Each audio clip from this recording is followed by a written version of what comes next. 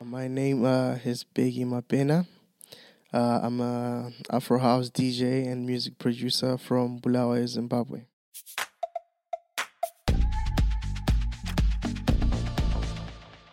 I came up with the name Nitefreak through my character, and the night came from me just DJing at night. So I just like, since my work is mostly at night, so I just get the night part. The freak is more of like the kind of person I am. Like I'm crazy with friends and stuff like that. So I couldn't be night crazy. So freak was the closest thing that could rhyme. That was the nicest to say. So I just used freak instead of crazy. So yeah.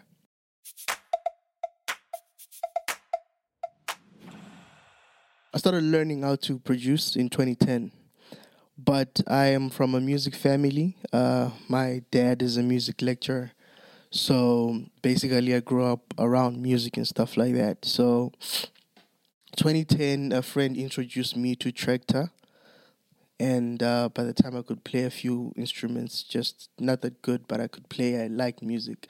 So when my friend introduced me to Tractor, I was like, okay, I want to try this out. Then the same friend showed me FL Studio. So yeah, man, that's how I started, man.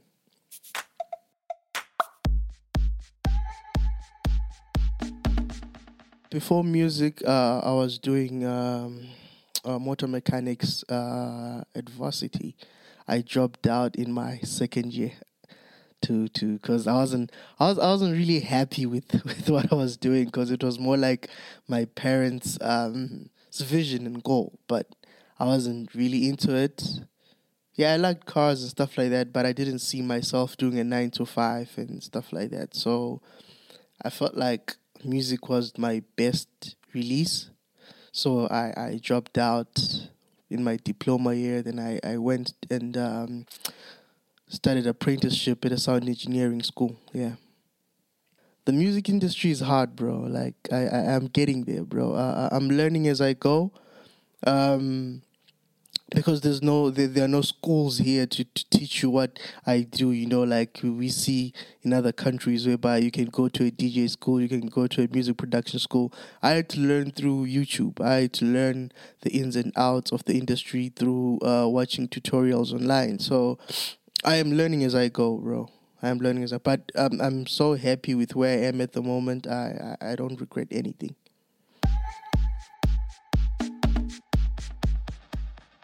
I can say I started living off music 2020.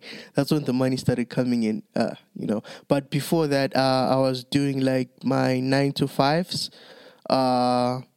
just to support the music itself and help out at home. So I had to have a 9 to 5. Then at night I would sit down and do my projects after work, or maybe go do some side gigs, like do birthday parties, those small gigs just to get by. So I can only say I started living off music from 2021 or 2020. Yeah, so 2021, yeah, where I started like producing for other people, collabs and stuff like that, and getting a few gigs in there. But before that, yeah, I had a 9 to 5.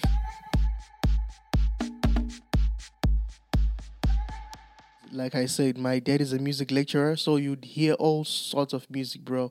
You hear reggae, you hear jazz and stuff like that. But my liking, what I liked the most, at first was hip hop. Then my brothers introduced me to house music. Then a friend of mine introduced me to EDM.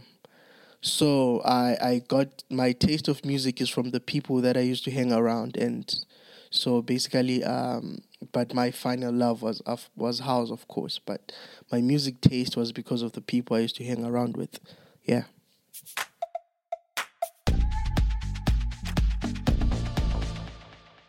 DJ Chucky, bro. DJ Chucky, Layback Luke, bro. Like, those are the guys that really set me up for life, bro. Like yo, I was like, I want to do this, you know.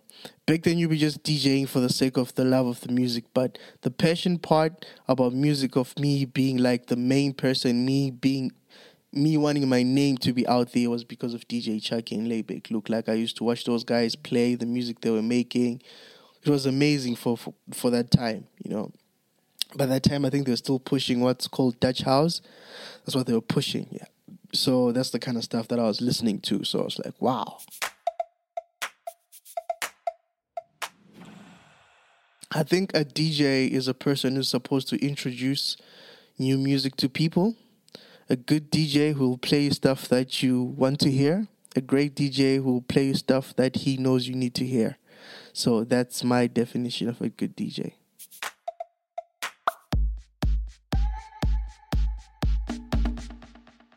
I've been producing for so long, bro, like without playing gigs. So for now, I'd say I prefer to DJ than to produce music, bro. Because I've been in the studio for the longest of time, and I'm yet to be in the studio for the longest of time. So I would say I prefer to DJ now, and I've seen the other side of DJing, where it comes with traveling, meeting new people, you know. So yeah, bro, I would say DJing for now. I prefer DJing. I make music because it's something that I love, bro.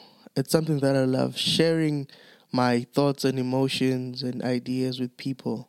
Because basically music is just like you're sharing how you feel at that moment in time. What you make is like you painting a canvas of you can hear the mood of a person in a song. Like, if you're happy, you're going to make happy music. Like, if you're sad, you're going to make sad music. So the mood that I'm in, it determines the song that I'm going to make. If I'm in a happy mood, yeah, bro, you're gonna get some nice music. If I'm not in a good mood, I doubt that song is even going to come out. So, yeah, it's just expressing yourself and just painting a picture. Yeah, and sharing what my ideas with people out there. So basically, that's why I make music, just to share how I feel and my ideas.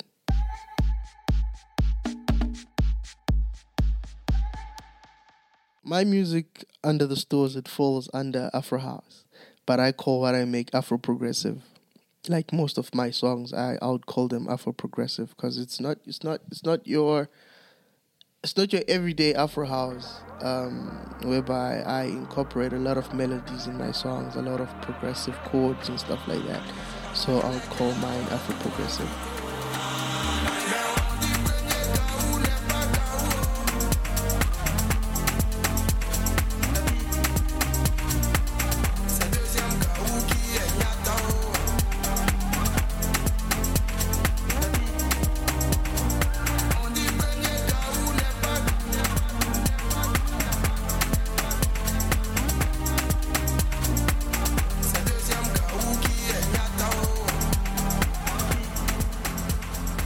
With Premier Gao, I wasn't even supposed to be on this EP, bro. on the Premier Gao remix. So Francis sent me the vocals and the stems. Were like a last minute thing. They're like, "Yo, bro, do you want to do this? You only got 2 weeks to do this." So I'm like, "Yeah, man. Yeah, I'm happy." I got scared because there was black motion on the EP, bro. So I heard their remix, bro. It was crazy. And I just made something. So the first version that I made for Premier Gao, Francis didn't like it. He was like, "Yo, bro, like, this is not your sound. This is not your style. Give us the then he calls it Afroflex, but initially it's called Afro Buzz from my Africa remix that I did. He wanted that sound because that's a song they discovered me with. So I went back again and redid like the whole project. So I stripped it down, but left the percussions. Then I started making the melody. But when I'm producing, I start with the bass line. That's how I produce. Percussions, bass line. Then just build chords around that bass line.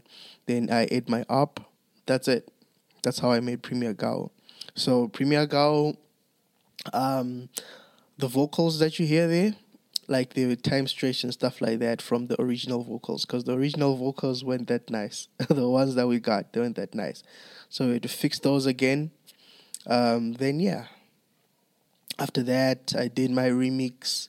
I sent it to Francis. They liked it. They sent it to Spinning. That was it, bro. We've been having Afro House for the longest of time, bro. Like, Afro House has been so big in Africa.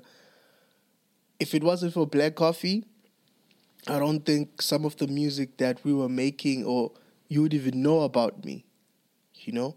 So we needed that one guy to like take what we're creating and make you guys listen to it. And we're so fortunate that now everybody's starting to look at who's making the music than just Black Coffee only.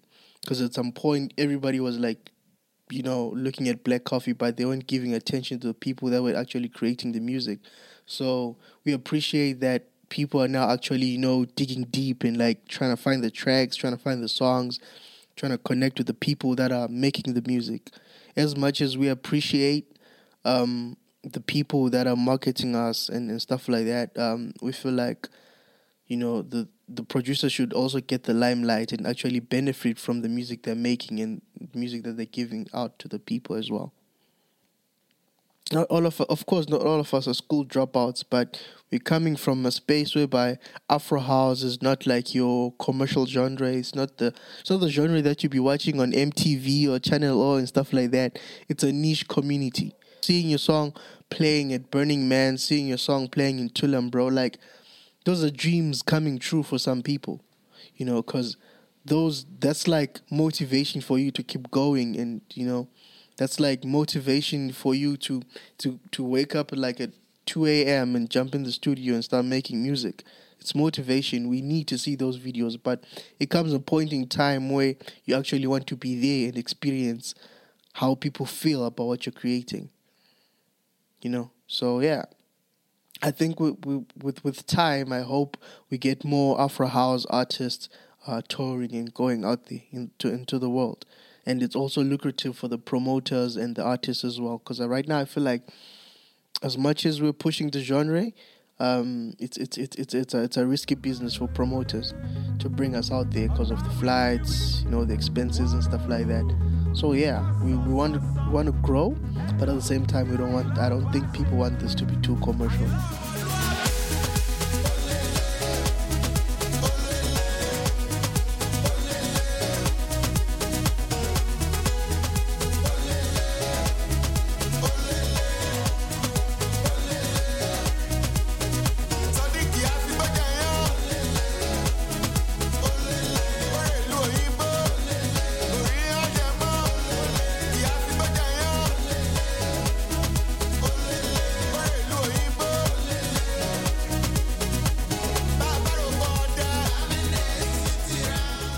So, Oderete, how we came about that one. I met Sean and friends via Instagram. We met. I was like, yo, I like your music. Long story short, can we link up and talk? So I was like, yo, bro, it's cool. So we went on a WhatsApp call. WhatsApp call. He tells me he wants me to do a remix of one of his songs. So he sent me 2 songs initially. I picked Ode Rating. That's the one that I wanted. He sent me the stems, the vocals.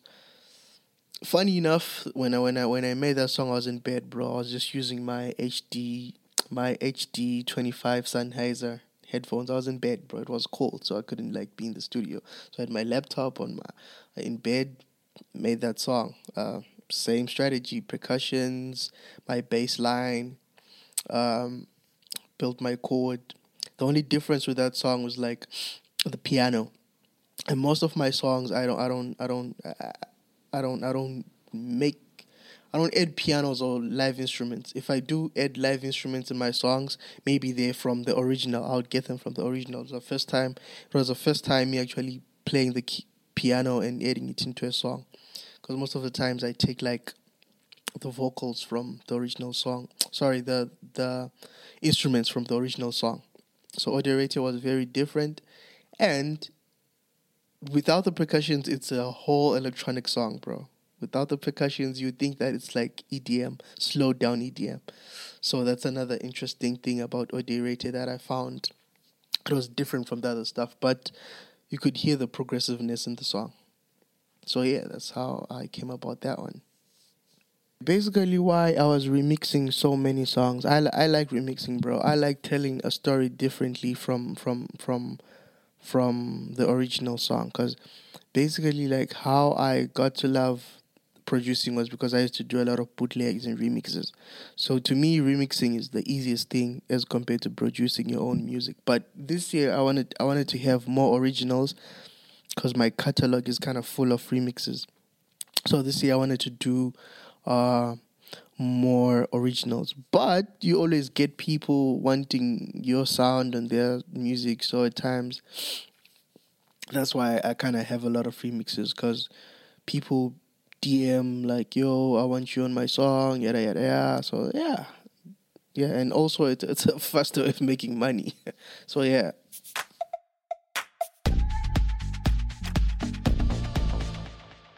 If you listen to Afrobeat, I feel like what determines a genre is how the percussions are laid down. So in EDM, you would get your clap, your clap at every like 4 bars or whatever. Then with Afro House, you get your drums and your snares. Basically, that's that. With EDM, it's just claps and maybe a few toms, but with Afro House, it's your snares, it's your drums, and your kick, and the way that they're arranged. So Afro House, it's almost like the percussions are arranged like it's almost like it's Afro beat. That's how it is. Then mine is just beat like mine is just faster. That's all. That's the difference. So the way you structure your percussions is what determines the genre. That's how I thought about it. So the way I put Afro house percussions or house percussions, then I take maybe EDM synths and progressions, then merge all that. That's how I came up with my sound. So it's basically like slowed down EDM.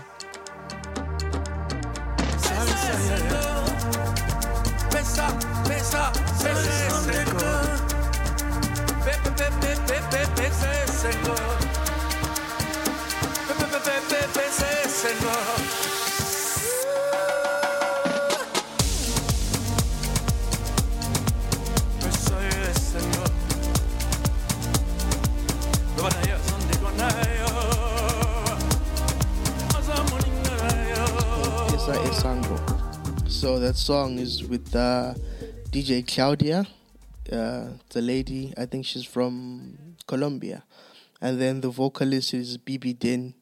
He's from DRC, but right now he's based in France. So the inspiration of the song, the first initial idea, the song had Hispanic vocals, I think. If that's correct, I don't know. But the guy that sang the song was from Colombia. Then I did the beat. The label didn't like it, so we stripped those vocals. We asked BB Din to do vocals for us for that particular song.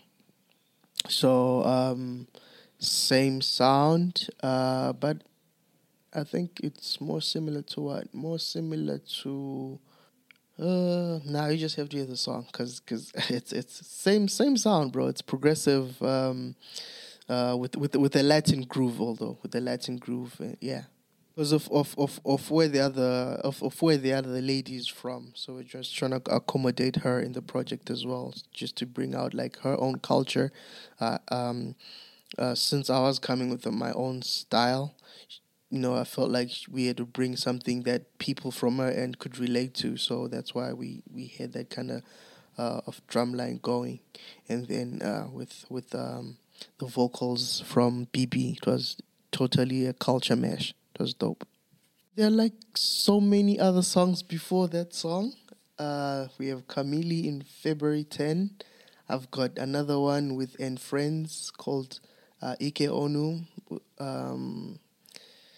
Yeah, maybe it's going to be released after these other two songs. I think it will be the third release. Yeah, because we're doing these other two first, and then it will be the third release. What I usually do, I always like to be like three or two songs ahead in my release plan.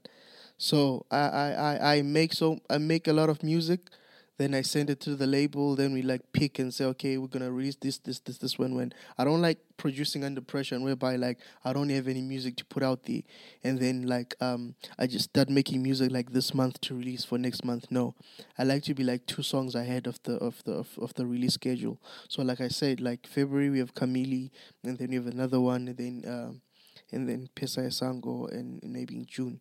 So I create and give it to the label, or we create, then we sit down and start picking what's good to release, or this is not good enough. Hopefully, if I have a lot of songs, maybe by June, maybe I'll release an EP. That's if there's too many songs. But for now, with the songs that we have, most of them are collabs. So I can't just take collabs and just throw them into an EP. Also, it depends with the release schedule of the other artists, so maybe they have other songs they had planned on releasing as well. So that's why I'm saying I have a release plan on how I put out my music. Yeah. This year I'm trying to focus on gigs. Yeah, I'm trying to tour more. I'm trying to go out there. I'm trying to have original with bigger artists, and basically that I'm trying to strike more collabs, sign a few songs with major labels, get maybe 2 booking agencies pushing me. Yeah, that's my plan for now. Music that I'm mixing, the songs that I'm mixing a lot in my sets. Let's see.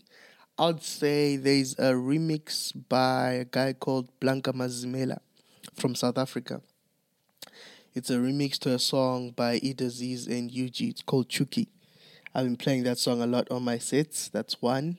Now, the song is not yet out, but I'm quite sure around about April, I think he's going to drop it. I don't think, for now, I think it's just going to be being played by the DJs, and that's it. So yeah, look forward to that one, Chuki. It's a great song by Blanca Mazimela. The second song is called Lost Love by Kasango and G. Washington. And then the third song has to be mine, Francis Messier, Nitefreak, and Idaziz Kamili. Yeah, those are 3 songs that have been like on all my sets. Like, I play those songs.